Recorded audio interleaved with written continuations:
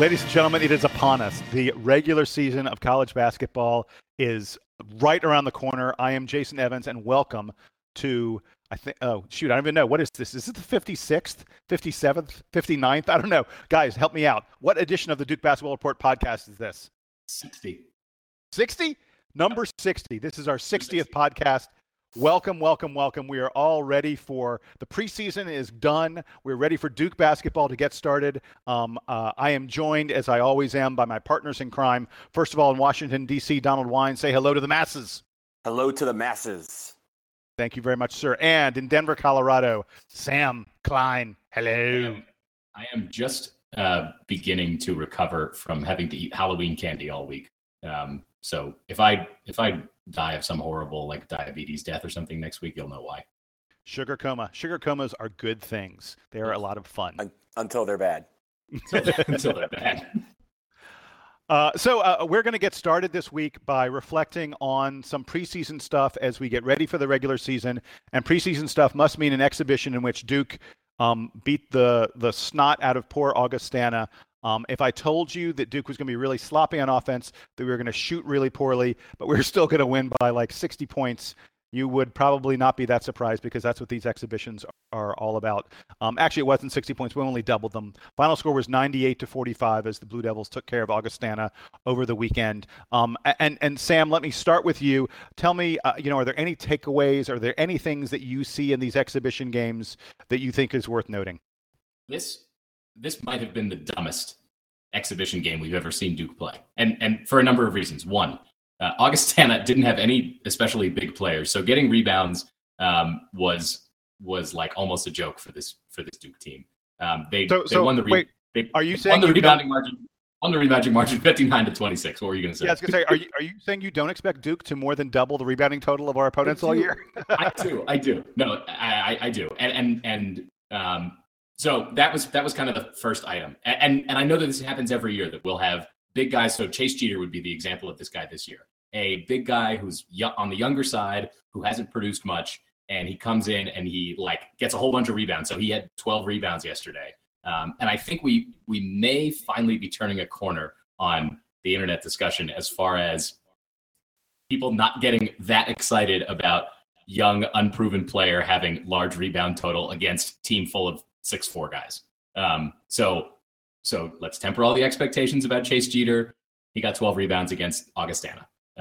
And then on top of that, we had three presumably very key players for this team, Marquise Bolden, Jason Tatum, and Harry Giles, all not playing yesterday, or on Friday night, rather. So as far as being able to see the way the offense works and see, how we match up against other teams, we're missing a lot of that in this game. We're missing a lot of size, really. And we still, right. So we're missing three of the biggest guys on the team. We still out-rebounded them by more than double. I think that it would have been really, really great to see everybody on the team playing in these exhibition games. Obviously, that wasn't going to happen. And we're not sure exactly how much longer Tatum and Giles are going to be out. I know that Kay said that Tatum will be back for the actual opening game later this week. But outside of that, I think that the tough thing that we saw was that there isn't really a point guard on this team.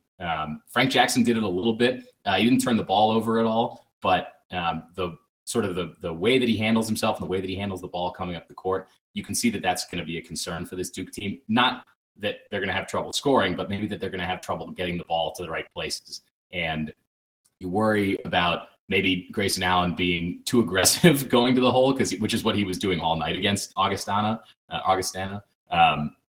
It was fine, but I want to see what the offense looks like with everybody back on the team. So it was a little bit of a waste for me. I think I'd said to you guys when we were planning this that I just felt dumb watching this game because I didn't think it showed us much of anything. It was fun again to see Emil Jefferson bring the ball up the court, and I really hope that that's not the solution that we come to as far as initiating the offense. By the way, you mentioned that Kay expects Tatum to be back for the Marist game. He said that Giles should play, Harry Giles should be back by the end of the month, that Harry Giles has started doing 5-on-0 drills, which basically means he's part of the 5-man team running through the offense, but there's no defense there. But good to hear that he expects Giles to be back by the end of the month. I personally think that we'll see Giles for the Michigan State game, which is November 29th, I believe is the date. I think that'd be a great time for Giles to make his return, although Michigan State, very physical team. I don't know if that's the way you want to begin your college career, but anyway, let me ask really quick. Donald, I'll put this question to you. And I know we sort of said, oh, wait, do we want to speculate about this? Well, screw it. Everyone else is speculating about it. I'm going to speculate about it. Donald, do you think that Bolden really was rested because he just had a tough week of practice, or do you think there was some double secret probation going on there? Honestly, I have no idea. I found out late last night the reason that, or like rumors about why he was not playing on Friday night. I honestly have no idea. If it was some double secret probation, then it's good to get that out now so that the entire team, it's a message to the entire team that, hey, if you screw up, you're going to be on the bench or you're going to be out for a while. So and it's good to temper that whatever it may have been before the season starts. If it is something where they're just being rested or something like that, I'm fine with that too. This, like you guys said, this is a game that I'm not worried about seeing everybody play 40 minutes. I want our guys to be rested for the start of the season, which on Friday, I mean, if you think about it, we come Friday, we got 2 games in a row, and then we have Kansas the following Tuesday. So you really get baptism by fire. And if it means that we have to rest some of these guys, or if some of these guys need to learn, get a message that this is how we play basketball and this is how we do things the right way, whichever way it was, I'm fine with it. I'm just frantically waiting for the Chronicle to come out with a poorly sourced story telling us about why he was not playing last night or on Friday. Yeah. and I'll say that they did to Rashid Suleiman, in case you didn't catch that reference. Yes. I'll say that while I think there may have been something going on there. Maybe missed a class, maybe wasn't paying attention in a meeting. Who knows what? Coach K clearly wanted to keep it private. I'm fine with Coach K keeping it private. These kids are under so much of a microscope at such a young age. If Coach K thinks it was better for Mr. Bolden to not play this game, I'm not going to argue with the Hall of Fame greatest coach of all time, so I'm fine with it. What the heck? And it doesn't really matter. The game, the Duke was going to double Augustana whether Bolden played or not. And in fact, Bolden probably learns a heck of a lot more playing really hard in practice against Emile Jefferson and some of the other Duke big men than he does playing against the dwarfs that were playing for Augustana. I don't say that to insult Augustana. They are what they are. So guys, let's. You know what? Actually, before we move on, I just wanted to say one thing that troubled me a little bit about this game and both exhibition games. Duke's assist to turnover ratio. In this game, we had 14 assists, 15 turnovers. The previous exhibition game, I want to say we had 16 assists and 15 turnovers. I think that was the number. In any event, our assist to turnover ratio was 1 assist per turnover in our 2 exhibition games. Now, that was not playing against teams that are capable of pressing Duke, capable of being athletically, physically as quick as Duke.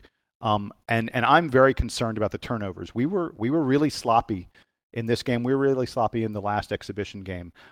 We've got 2 easy opponents coming up, and we'll talk more about them in just a little bit.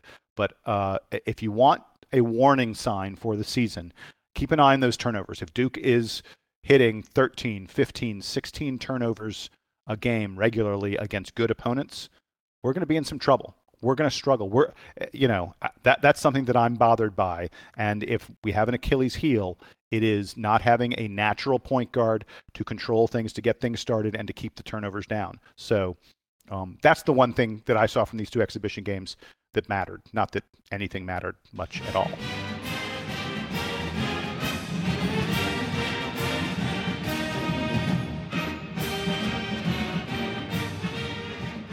We're going to move on. We're going to do something that we did last year that was a lot of fun. We're going to do predictions. There are a bunch of statistics and other questions that we've identified, and we are going to make our predictions as to who on Duke is going to lead the team in various categories and some other stuff like that. And guys, I'm trying to remember, gosh, I think I forgot who won the prediction battle last year. Who was the best predictor among the 3 of us? It definitely was not me.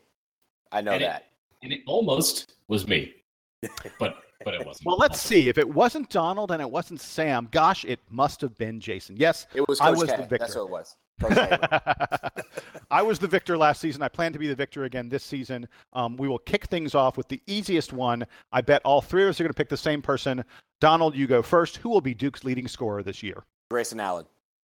Sam? Grayson Allen. Yeah, it wasn't difficult. I looked at Tatum and Kennard a little bit. I think they'll be 2 and 3. But yeah, Grayson Allen will be Duke's leading scorer this season. Sam, I'll let you start with leading rebounder, and I bet all three of us will have the same guy for this as well. I'm taking Emile Jefferson. Donald? Funny. I'm taking Emile Jefferson. Gosh, that makes it 3 for 3. I'm also taking Emile Jefferson. But I've got a quick question for you guys.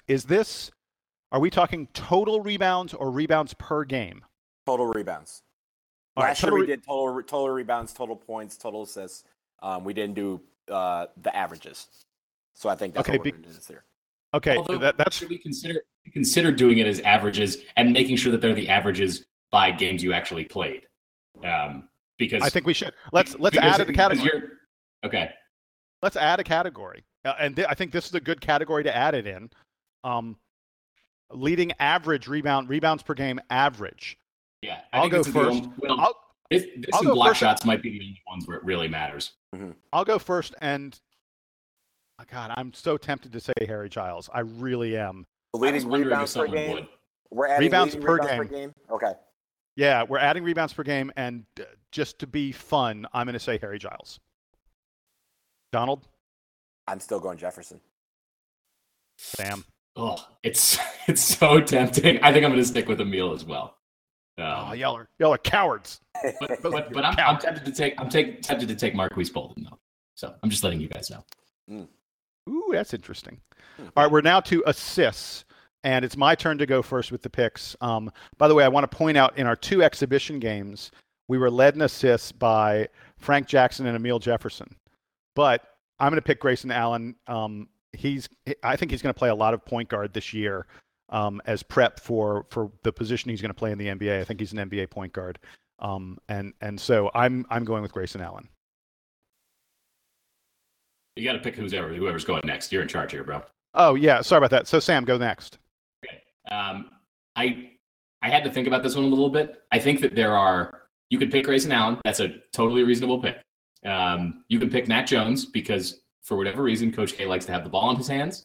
And I'm going to ignore both of those, and I'm going to take Frank Jackson. I think that, in general, Jackson's going to carve out a role in this team. I don't know how long it's going to take for all the big men to be good, like Giles early in the season, and whatever's wrong with Bolden, or I don't know what it is. But I just when I watched Frank Jackson this week, it seemed like he has he's up to the appropriate speed for a freshman, and he plays a lot of good defense. He looks really solid on defense. So I think he's going to get more minutes, and because he's getting more minutes, he's going to end up with the ball in his hands more, and he's going to get more assists. I like the rationale. Donald, your turn. That was really good. I actually also went with Frank Jackson for similar reasons. Different from your reasoning is I thought it was down to Matt Jones and Frank Jackson. I went back and forth between the two of them. In the end, I'm looking at total assists, and I think that while right now Frank Jackson is not our starter at point guard, I think by the end of the season he will be. I think right now, as you said, he might earn his points or earn his minutes on the defensive end, where he actually won't get a lot of assists. I think it'll be where he's the benefit of steals, where it's fast break transition, and he may be getting those points as opposed to those assists. So in the end, I thought he's going to come on later on the season when we actually really need him the most, and I think that is why he's going to just eclipse Matt Jones for total assists. Interesting that you didn't even think that last year's leading assist guy is in contention. I thought about him as well, but in the end, I thought that this is a different team than it was last year, and that difference will be that we'll be able to distribute the ball around a little bit more, and Grayson Allen will be able to take more shots and assume more of the role of being the scorer. Okay. Well, I got to tell you, I'm surprised neither one of you went with Grayson Allen. I mean, you've got a guy returning to the team who was the leading assist guy last year. Just like last year, we don't have. I mean, we We got less of a point guard this year than we did last year. Last year we at least had Derek Thornton. I'm really surprised, but hey, that's good for me because this is yet another proof that I'm going to win this contest. Moving on to block shots, and we're going to do total block shots and block shots per game to bring in the Harry Giles factor. And so on total block shots, Donald, I'll let you go first. Marquise Bolden. Sam? Emil Jefferson. Wow, those are the two guys that I wrestled with, and I'm going with Jefferson. I think it's going to be really, really close, but I'm going to go with Emil Jefferson. He was actually blocking shots fairly well last season before he got hurt, and I think he's just going to play huge minutes this year. So now, block shots per game, I will go first, and again, I'll go Harry Giles. I'm Sam? also going to take Harry Giles. Make it 3 for 3. Giles. 3 for 3. We all think Harry Giles is going to be a shot block king this year. Yep. As soon as he comes back, I think that is where he's going to step up and be really, really big for us. Until his knees explode. Yeah, and don't even say that. I think he gets -1 for that. Dude, yeah, exactly. You're penalized. I'm sorry. You're in time. You're the public. You got 2 minutes. Knee surgery before he's played a college basketball game. Give me a break. You have 2 minutes. 2 minutes in the box. right. I'll put myself on mute. You guys keep talking. No. Actually, wait. No, you will have to pick first in all remaining categories. All right. You fine. automatically go first. You get the disadvantage of not hearing our rationale. So, Sam, pick first on total steals. Steals leader. Frank Jackson. I said before that defense is going to be key for him, and that's going to be one of the ways that he manifests it. Very interesting pick. I think you're wrong. It will be Grayson Allen. I'm pretty sure he led the team in steals last year. He will lead the team in steals again. Donald, your turn. So I wrestled back and forth between Grayson Allen, Matt Jones, who I think last year was separated by 2 steals, and Frank Jackson. And in the end, I actually went with Matt Jones. I think Matt Jones is going to be it's going to be a very close battle between those 3. But I think in the end, I think a lot of the times with defense, a lot of these tipped balls will end up in Jones' hands, and that gives him the credit for the steal. And I think he's going to get just a few more than Grayson Allen. I will tell both of you that while I'm appreciative of your picks, there is no way either Frank Jackson or Matt Jones will play enough minutes to have more steals than Grayson Allen. But your picks are already locked in. I'm going to win that category. Time for highest field goal percentage. Highest field goal percentage, and we're saying a minimum of 50 field goal attempts. So, if Brendan Bresser gets 2 out of 3 field goals, that does not count. So highest field goal percentage, Sam, as a penalty, you are still going first. Harry Giles. Donald? Emil Jefferson.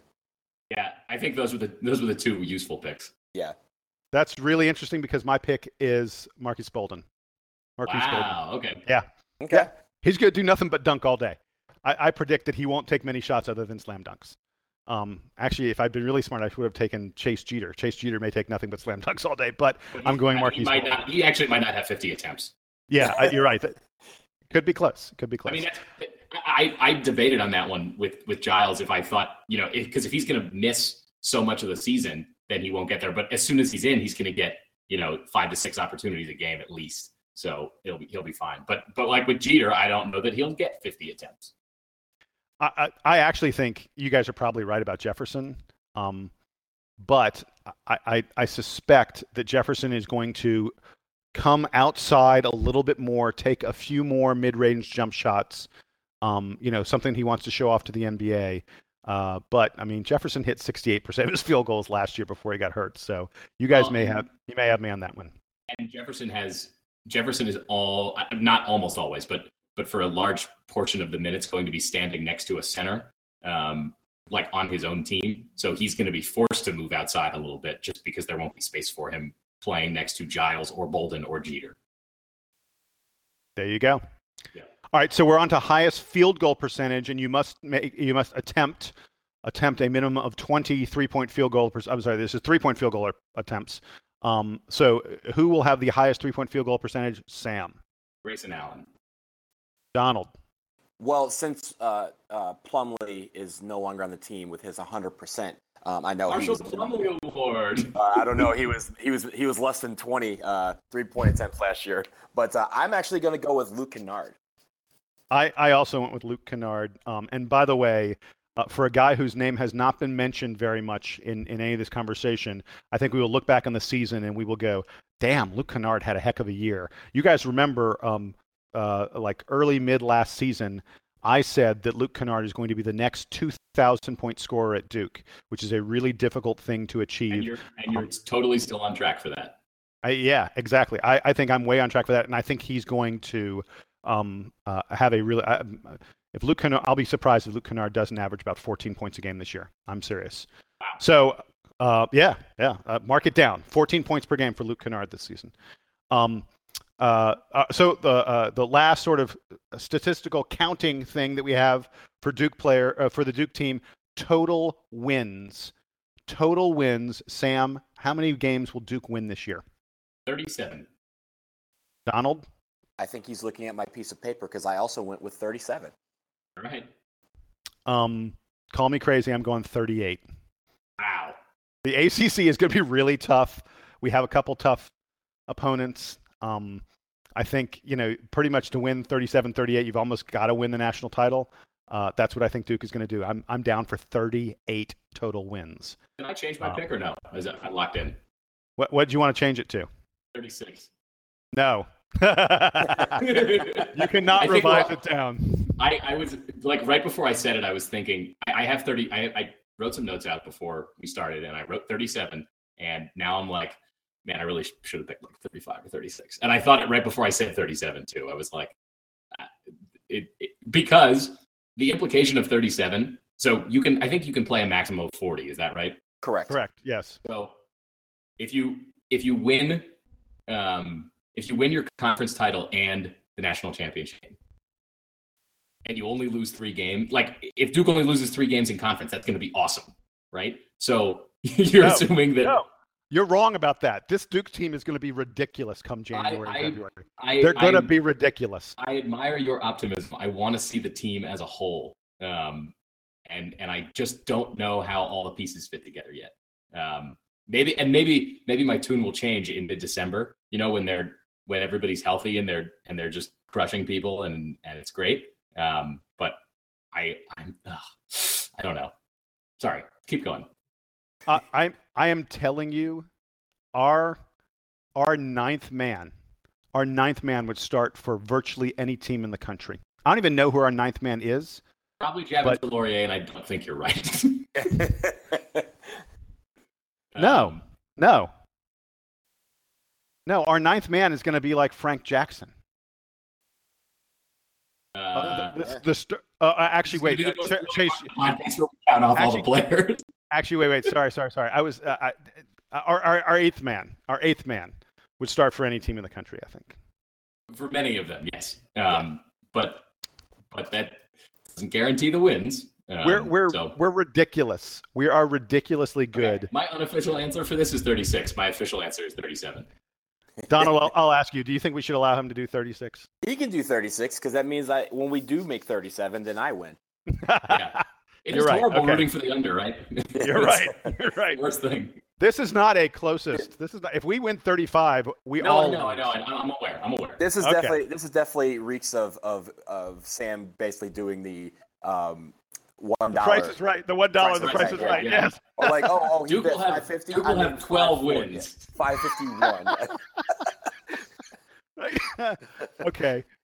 So you talked about, Sam. You were talking about how hard it'll be to only lose 3 games in the ACC this year. So that brings us to our next question, our next prediction. How many ACC teams will make the NCAA tournament? Sam, how many ACC teams will be playing in the NCAA tournament? 9. Donald? I went with 8. I also went with 9. There's some folks saying it could be 10. I just think. I don't think. Did the Big East ever, when they were 16, get 10 teams in the tournament? It just seems like at a certain point you have to self-sacrifice. They did get 10 one year. They did. The ACC. There was one time the ACC had 9 teams, I believe, or they had 7 out of 9. They basically had the highest percentage. There was a year they had 7 out of 9 that was absurd. 7 out of 9 made the tournament. But the Big East, when they had like 20 teams, they had 10 make the tournament. In the years when the ACC only had 9 teams, you played fewer conference games and had more opportunities to prove yourself outside the conference. So you could end up with a losing record in the conference and still be considered really good. I think it's much harder to do that now. And if 9 teams make it, presumably like one of them will have a losing conference record, but they'll still have opportunities to beat good teams without having to sacrifice themselves to Boston College too much. Okay. I think that 9's the reasonable maximum you could expect. Yeah, well, that's where we went, but there's some folks saying it could be 10. They expect the ACC is going to be really, really good this year, which is why when Duke goes 15-1 in the ACC or something like that. Actually, wait, do we play 18? I think we play 18 games. 18 games. Sorry, 17-1. 17-1. Mark it down, gentlemen. 17-1 in the ACC this year. In fact, I said 38. I should probably revise my win total to 39, but I'm not. I'm a little crazy. Okay, so next question. Sam, how many times will Duke reach the century mark? How many times will Duke break 100 points in single games this year? Sam, before you answer, I already answered it. Oh, I was going to say, is this including the entire year, including postseason, or just regular season? Whole season. All season, including postseason, not including preseason. Right. What'd you say, Sam? 3? 3. Donald? 10. Wait, did you say 10? 10. 10. You know that we're not going by reverse Price is Right rules, right? Wait, let me rephrase. 10. All right, 10. Fine. All right, so wait, I'm going to drop some knowledge on y'all. You ready for this? Last year, we hit the century mark 3 times. We did 2 the year before, then 1, then 0, then 1. In 2010-11, we did it twice. In 2009-10, which is when we won a national title, we did it 4 times. I looked back. The most times I can find that Duke reached 100 points was 1999. You guys remember the juggernaut of 1999. We reached the century mark 9 times that year. Oh, my gosh. We were absurd. So I'm going to say 7. Wow. I thought 7 was huge. I thought 7 was ridiculous. 10. So I figured 2 of those are going to be in the tournament. So I said 8 during the regular season. I figured 2 in the postseason sometime. 10. Damn. 10. Wow. I really hope I'm right on that too. That would be. I do too. That would be a lot of fun. I would strut around if I get this one right. Well, would you rather you be right about that or Jason be right about 38? 38 means we won a national championship, so I'll be fine with him being right with 38. I don't know. Kentucky went 38-1, right? So yeah, never know. Well, we're not. Anyway, that's a fun game that the people can play. Yeah, there you go. And our last prediction question: we're all predicting that Duke makes the Final Four. Who are the other 3 teams that will join them? Sam, you're up first. I've got Kentucky, who everyone knows is really good. Boo! I hate you. I've got Virginia, who finally breaks through, and I have Oregon, who was very strong last year and returns most of their team. Donald? I think throughout the season, it somehow averages out. And I think it's going to be Duke. I think Kansas. I think UVA as well. I think UVA beats Kentucky in the tournament. And my surprise, or not really a surprise, but, kind of make it interesting, Louisville. Wow, you got 3 ACC teams. 3 ACC teams. Yeah, those are good picks, though.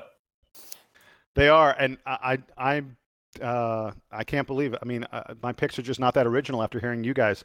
I've got Kansas. I think Kansas is going to be really, really good this year. Really good. I've got Oregon. I love teams that almost made the Final Four. They made the Final 8, and they returned. The vast majority of that team, and they add a nice player in Dylan Ennis. And then I've got Virginia as my 3rd team. Did all 3 of us pick Virginia? Seems like it. They're not going to make the Final Four. Yeah, what are we doing? What's happening? We lost our minds? We're being funny. At least none of us fell into the trap of picking Michigan State. Yeah, which means they're probably going to make it. That's how so I got Kansas, Oregon. No dudes left. All their dudes are hurt.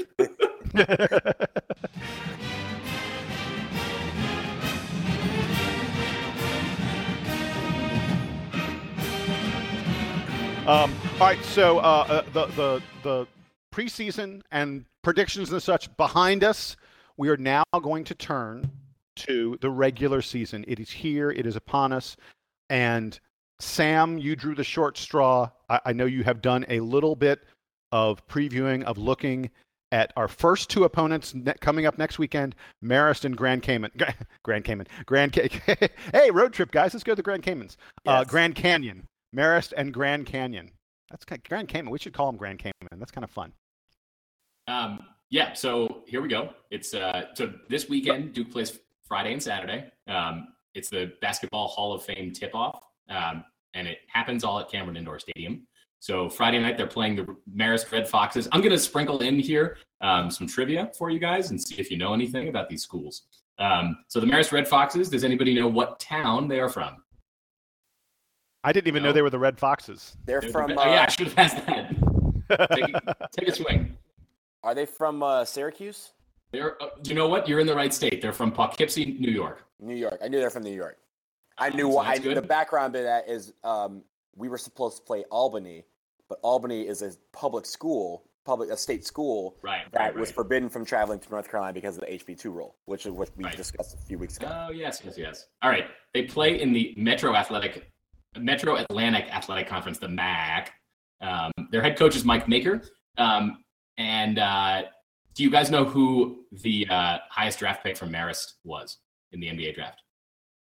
Oh, he was a really tall guy. He was like 7'3". Yes, he was. Mark Eaton? No, like Rick Smith. With a very short name. Louis Rick Blob Smits. or something. I don't remember. Rick Smits. Rick Smith. It was Rick Smith. Okay. Yes. Yes. He played a long time in the NBA. He was pretty good. Hey, I'm impressed. That was pretty good on my part. That was good. Yeah. I mean, I don't remember Rick Smits being in college because I am only vaguely aware of his NBA career. Yeah, so, well, I was born and I think he had just got drafted in the NBA with the Pacers. I don't remember him from college. I just remember seeing Marist on his stuff when it came up every now and then.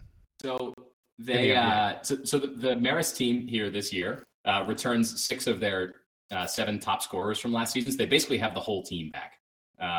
But they went 7-23. Here were the teams they beat: Dartmouth, Manhattan, Army, Brown, Siena, Ryder, and Quinnipiac. They didn't play a single game against a power conference team. And I was trying to be liberal in including power conference teams. They went 4-16 in the MAC, and their 3 returning top players, by my estimation, are senior guard Khalid Hart, who averaged 20 points a game last season. So I think if you want to talk about early indicators of which player on this team Coach K trusts the most on defense, see who's guarding Khalid Hart. And then the second most important defender on this team is going to be guarding Brian Parker, who's a 6'2" sophomore, and he averaged almost 16 points a game last season. And Brian Parker, just as an example of this team not being very good, Brian Parker at 6'2" is the returning leading rebounder from last year, and he averaged 5 rebounds a game at 6'2". And then they have a 6'6" guard from Iceland named Kristen Paulson. And he apparently can also rebound, but like looking over this team, there ain't a lot here. They lost a lot of games last year to a lot of mediocre opponents. They obviously didn't make the postseason, and as it comes to Duke trying to schedule good teams from bad conferences, obviously the whole politics of the state of North Carolina gets into this a bit. But I don't think this is a team that Coach K wanted to be playing. But here we are, and if you think that Marist is going to come any closer than Virginia State and Augustana did, then you have a lot of confidence in head coach Mike Maker. So that's what I got to say about the Marist Red Foxes. Any questions? No. Wonderful. No. Let's tell us move about on. Grand Canyon. But wait, before you tell us about Grand Canyon, did you see that Grand Canyon had a nail biter of a exhibition victory the other day? I did, and I don't think I wrote the exact quote, but so we'll start. We'll start by asking you: do you know who the head coach of Grand Canyon is? No idea. No. He's also a white person who played in the NBA. I'll go Dan Mark Marley. again. Dan Marley. Dan Marley. That's right, yeah.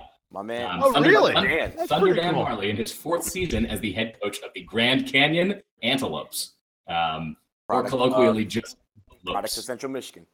There you go. So he's actually been pretty good there. It's particularly They were last year. good last year. Yeah, They were good. He's 59-37 overall, and as the head coach at Grand Canyon, and he is their first coach with them being a Division I school.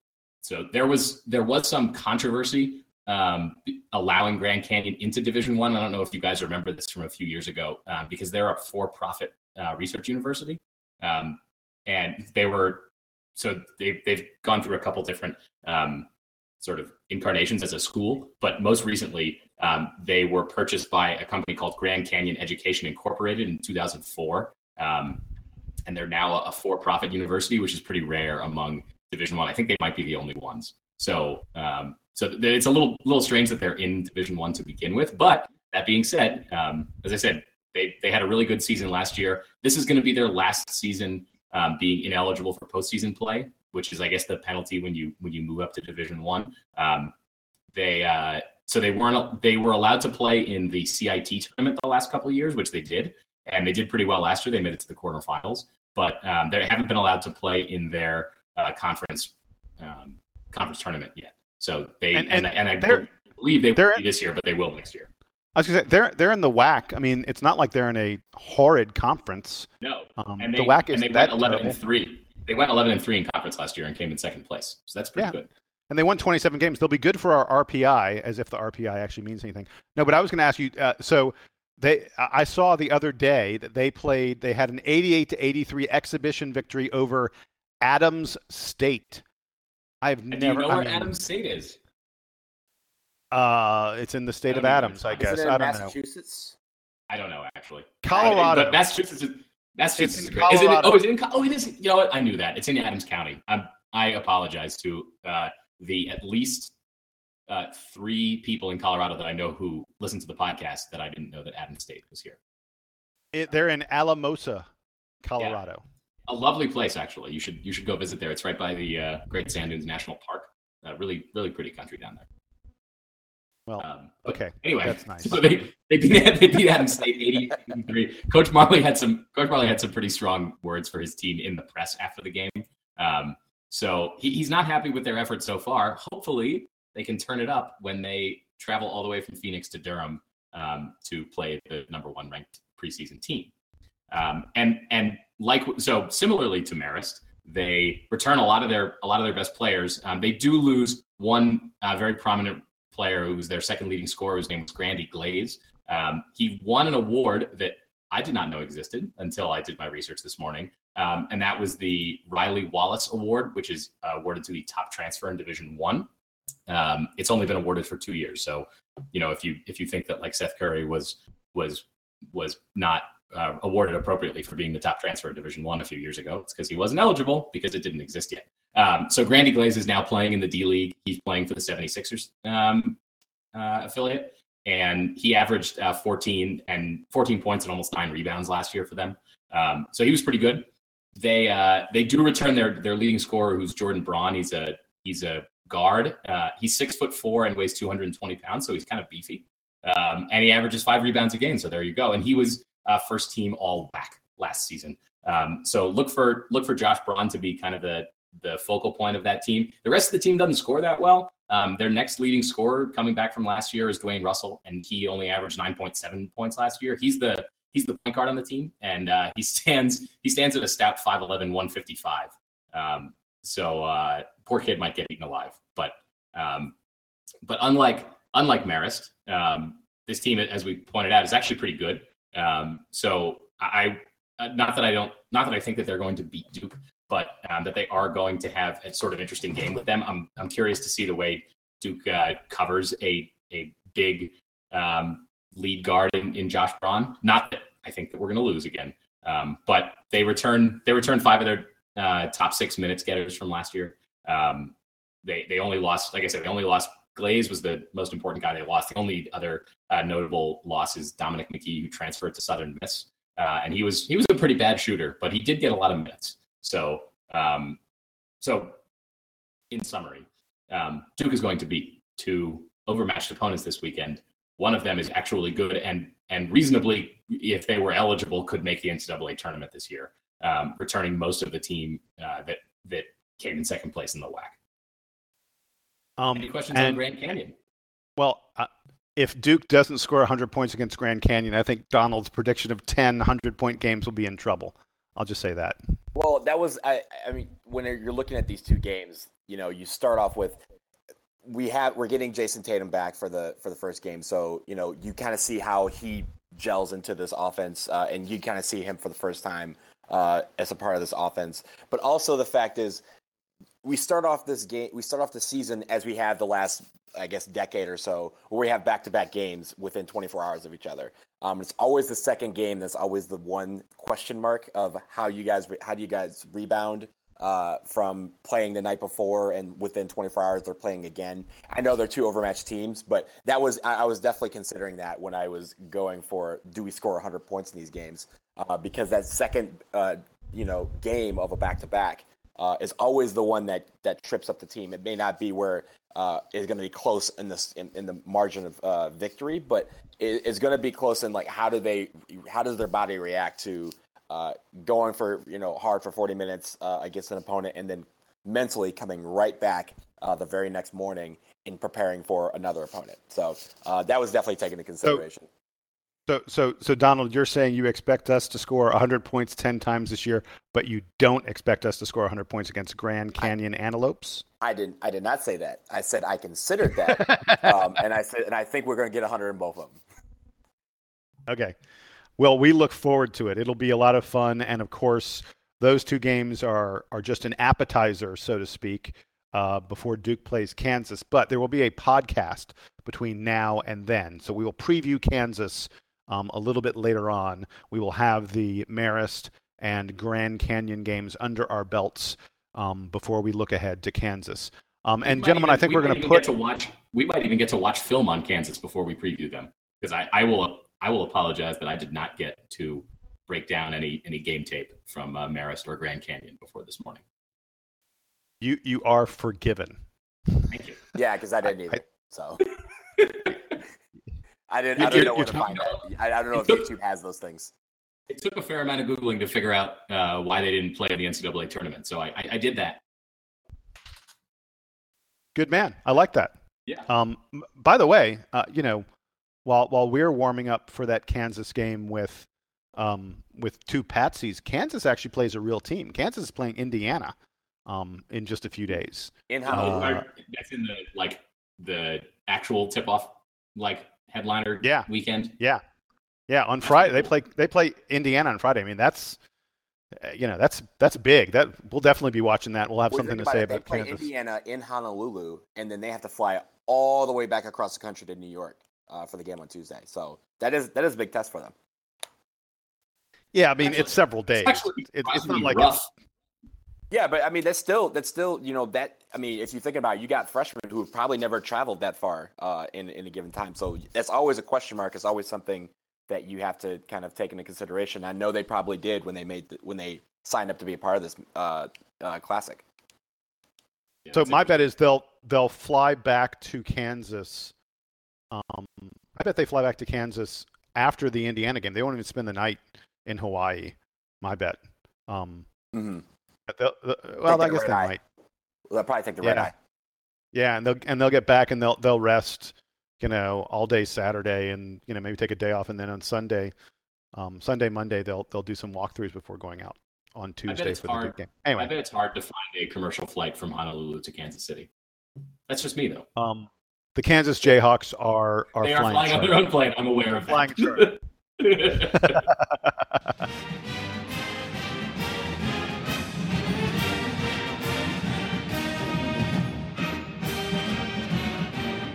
All right, we are putting basketball aside for a moment, and we're just going to we want to talk a little bit about football.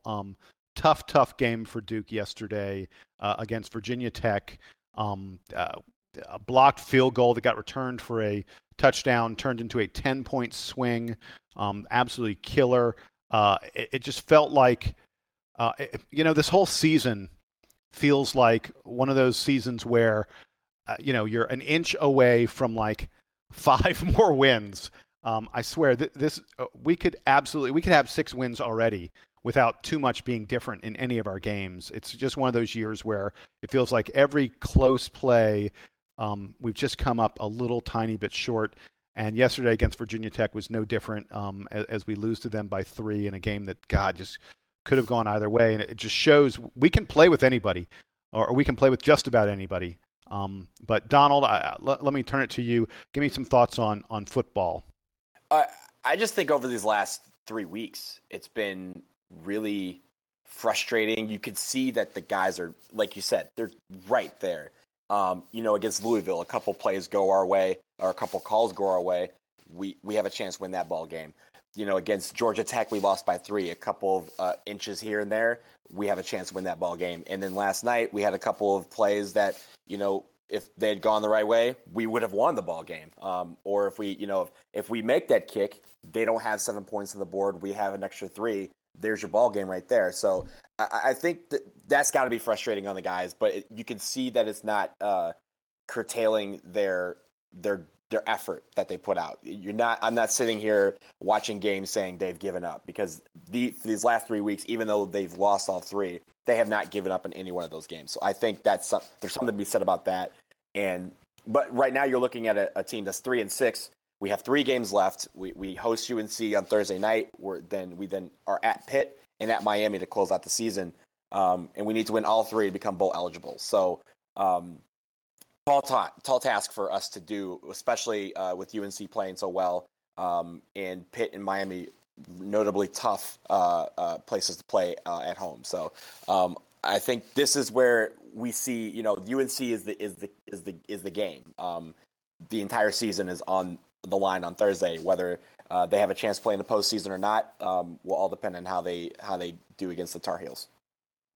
Yeah, and I'll say that I'm worried about that game. I know we've played some really potent offensive teams, Louisville being the most obvious one, and we were able to keep them down. Defense. I actually think the defense has done a pretty nice job much of the year. But I'm worried about the Carolina offense. Elijah Hood is a heck of a running back, and Mitch Trubisky, the Carolina quarterback. Have you guys noticed he's absolutely being touted as a first-round draft pick in the upcoming NFL draft? And totally reasonably. Yeah. In fact, Mel Kiper, Deshaun Kaiser of Notre Dame, and oh my God, I blanked on his name. Clemson quarterback. Someone help me. Deshaun Watson. Deshaun Watson. Oh my God. Ugh. He hurt his shoulder yesterday. I hope he's okay. Kaiser and Watson, most people say are the top quarterbacks. Mel Kiper has been starting to say that Mitch Trubisky is his number 1 quarterback on his board. So I'm very worried that Carolina could hang a pretty big number on us. They're averaging more than 34 points per game. They have a really, really potent offense. It feels like we can never cover what's his name, Switzer, the running back the wide receiver. Mm-hmm. Yeah, Ryan Switzer, who also returns kicks for them, and it just feels like he's been there for 9 years, hasn't he? Something like that. God, he's their Jamison Crowder, and I believe he wears the same number. So yeah. Oh God. So I'm terrified of this game. Our defense is going to have to turn in one of their best efforts of the year, I think. Sam, what do you think?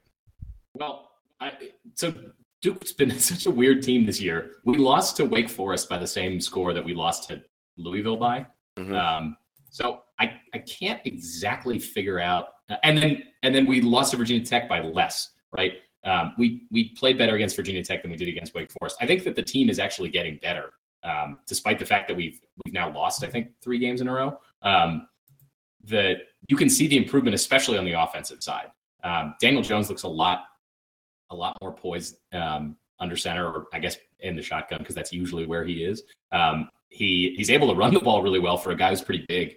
And I think the thing that really stinks for the offense is that the running backs are all hurt now, and we don't know. We know that Duncan's done for the season, and Sean Wilson hurt his foot the other day. And concussion protocol. I mean, Sean Wilson is absolutely going to be under concussion protocol after that hit.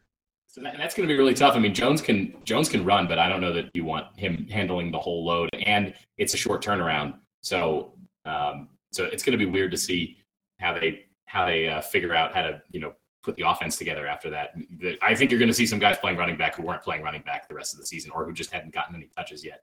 That being said, UNC is probably the best team left on our schedule. and they're really strong. And I know that the UNC faithful had finished their game on Saturday and flipped over to the Duke game because they were rooting for the Blue Devils to come back and win that game because they were tied with Virginia Tech, or they're now tied with Virginia Tech at the top of the Coastal Division. So they have a lot to play for. As you said, and by the way, Virginia Tech has the tiebreaker because Virginia Tech absolutely destroyed Carolina earlier this year, which you would think would bode well for Duke. I mean, we just played basically an even game. You may argue that we were a little bit better than Virginia Tech, and Virginia Tech walked all over Carolina.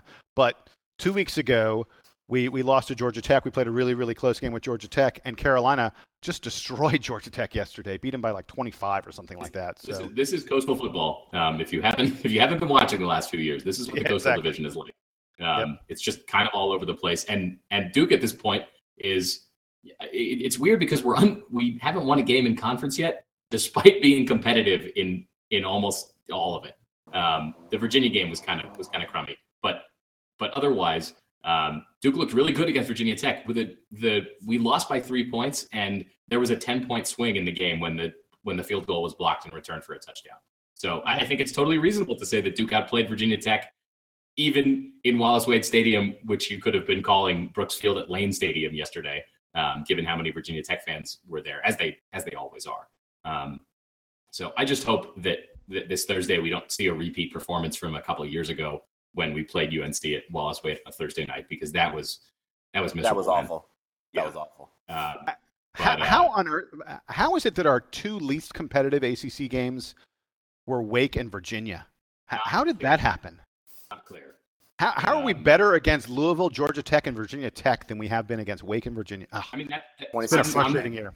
I'm telling you that this team is getting better. It's just harder to tell because the opponents are also getting better. Right.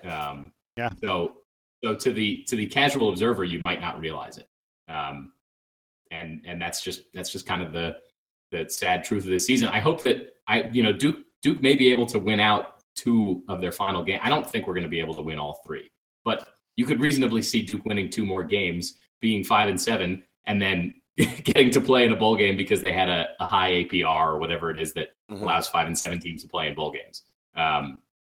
I think I'd feel pretty weird about it if that did happen, but it's certainly not unreasonable. And I think that Coach Cutcliffe has said the last few years that the best thing about playing in the bowl games is getting those extra few weeks of practice, because you can start, sort of prepping the team for the next year.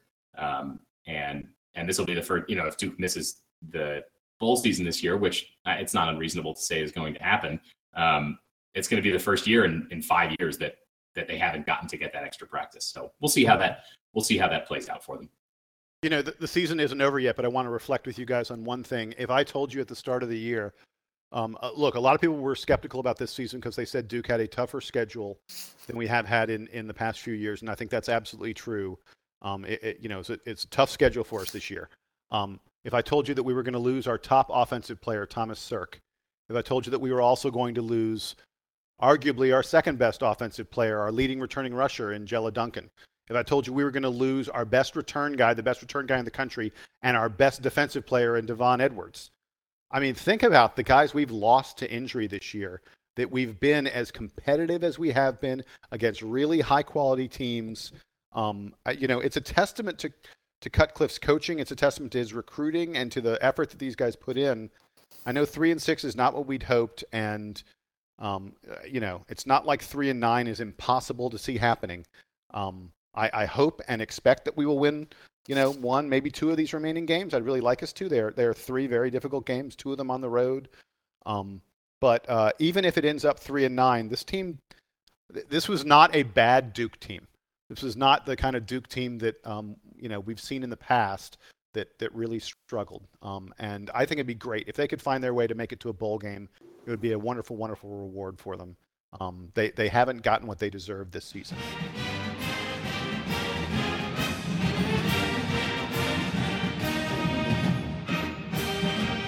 So we're going to move on to our parting shots. Donald, I will start with you. What do you want to leave the fans with as we say goodbye to the preseason? Well, so Friday night, as you guys know, is the start of the basketball season. But for me, it is also the start of a journey in the soccer world. the hexagonal World Cup qualifying process begins in Columbus, and I will be there because it is the biggest rivalry in North America, USA versus Mexico. We are going to Columbus. It's the one time this Michigan man is happy to go to Columbus to represent our country. If you are going to be there, look for me. I will be with the American Outlaws all Thursday, all Friday. I actually am going to try and get a TV in the bar to watch the football game, and then I will definitely have my phone on to get for scores for the basketball game as well. But USA, Mexico, in Columbus, if you go to one soccer game, this is the one. So hopefully, if you are a soccer fan and you were going to be at Columbus, I will hopefully see you at the party. Yeah, we need a big result there. Be great. I mean, get a win against Mexico. Get the hex started right. I'm a big USA soccer fan. Not 1/10 as big as you, Donald, but I'm glad you gave folks that reminder of that a very important game that is coming up. And we hate El Tri, don't we? Oh yeah. But Jason, next time you have a game, you have a couple games coming to you in Atlanta. We're gonna have to go catch a match. Oh, I look forward to it. That'd be awesome. Yeah, that'd be a lot of fun. Sam, it's your turn. What is your parting shot, sir? I didn't have anything. You didn't have anything. I came up with one. Just to note that it was really cool to watch the Cubs play the Indians in the World Series. I've stated before I'm a big baseball fan. So wow. So wait, did both of you stay up until like 3 a.m.? Could you not fall asleep after Game 7? No, I'm not. I fell asleep at 4 a.m. that night. I live in Mountain Time, so it was. I mean, I say that I wake up really early in the morning, so it was still kind of a pain. I went over to watch the game with some friends, and I didn't feel great on Thursday morning after the game, and I didn't even necessarily have a rooting interest in it. I was just watching it, but playoff baseball is like the most stressful thing I think you can watch on television, and that's going to rank up there as one of the better, if not the best. Oh my God. That's maybe the best Game 7 I've ever seen. Baseball games, not like Game 7s or anything, like just baseball games. That was like I grew up in Detroit. I hate Cleveland sports. I hate Chicago sports. And those two cities had a team that were trying to get rid of a long drought in the World Series in a Game 7, and I was standing watching for the last like 2.5 hours of that game. I was standing 2 inches in front of my TV just screaming at every single pitch. It was riveting stuff. Yeah. No, it was really great. So congratulations to the Cubs. Sounds like they had a pretty awesome parade also on Friday. Yeah. It was the 7th largest gathering of humans ever in history. That's awesome. Are you serious? Yeah. 7th I saw something gathering of humans ever. Over 5 million. They had like 5 million people. 5 million people at the parade. That is crazy. Yes. Pretty good. Wow. That's really cool. That is very cool. Well, my parting shot is a very simple and very obvious one, which is, as of this moment right now, there are 351 different teams that have the exact same dream. There are 351 teams in college basketball, and they are all undefeated. And we're about to embark on, I guess it's a 5-month or so odyssey, 5 to 6 month odyssey that will leave us with only one team standing atop the mountain. And it's a beautiful moment. It's something I enjoy every single season. I've been a college basketball fan my whole life. I can't even remember how young I was when I started watching this game. And it begins again. And I'm just really excited for it to get started, probably because I think that we're the best team we've been in a decade and a half or so. So I really think this is going to be a good Duke team. I can't wait. One of my favorite things, speaking of everyone being unbeaten, one of my favorite things about college basketball season is Ken Pomeroy on Twitter counting down as every team gets beaten for the first time. So there will be a flurry of it starting this weekend when half the teams are going to lose their first games.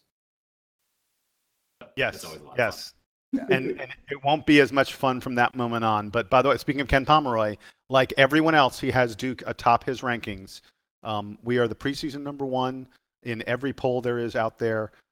We bring a truly, truly unique mix of unbelievably talented freshmen and really, really talented, experienced upperclassmen.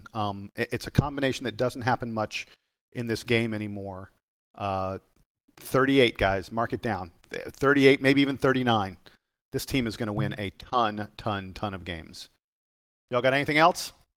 No, I would have also added that I'm just excited that we're still doing the show and getting to do another season of this because it's a lot of fun, and glad to have you guys on board with me.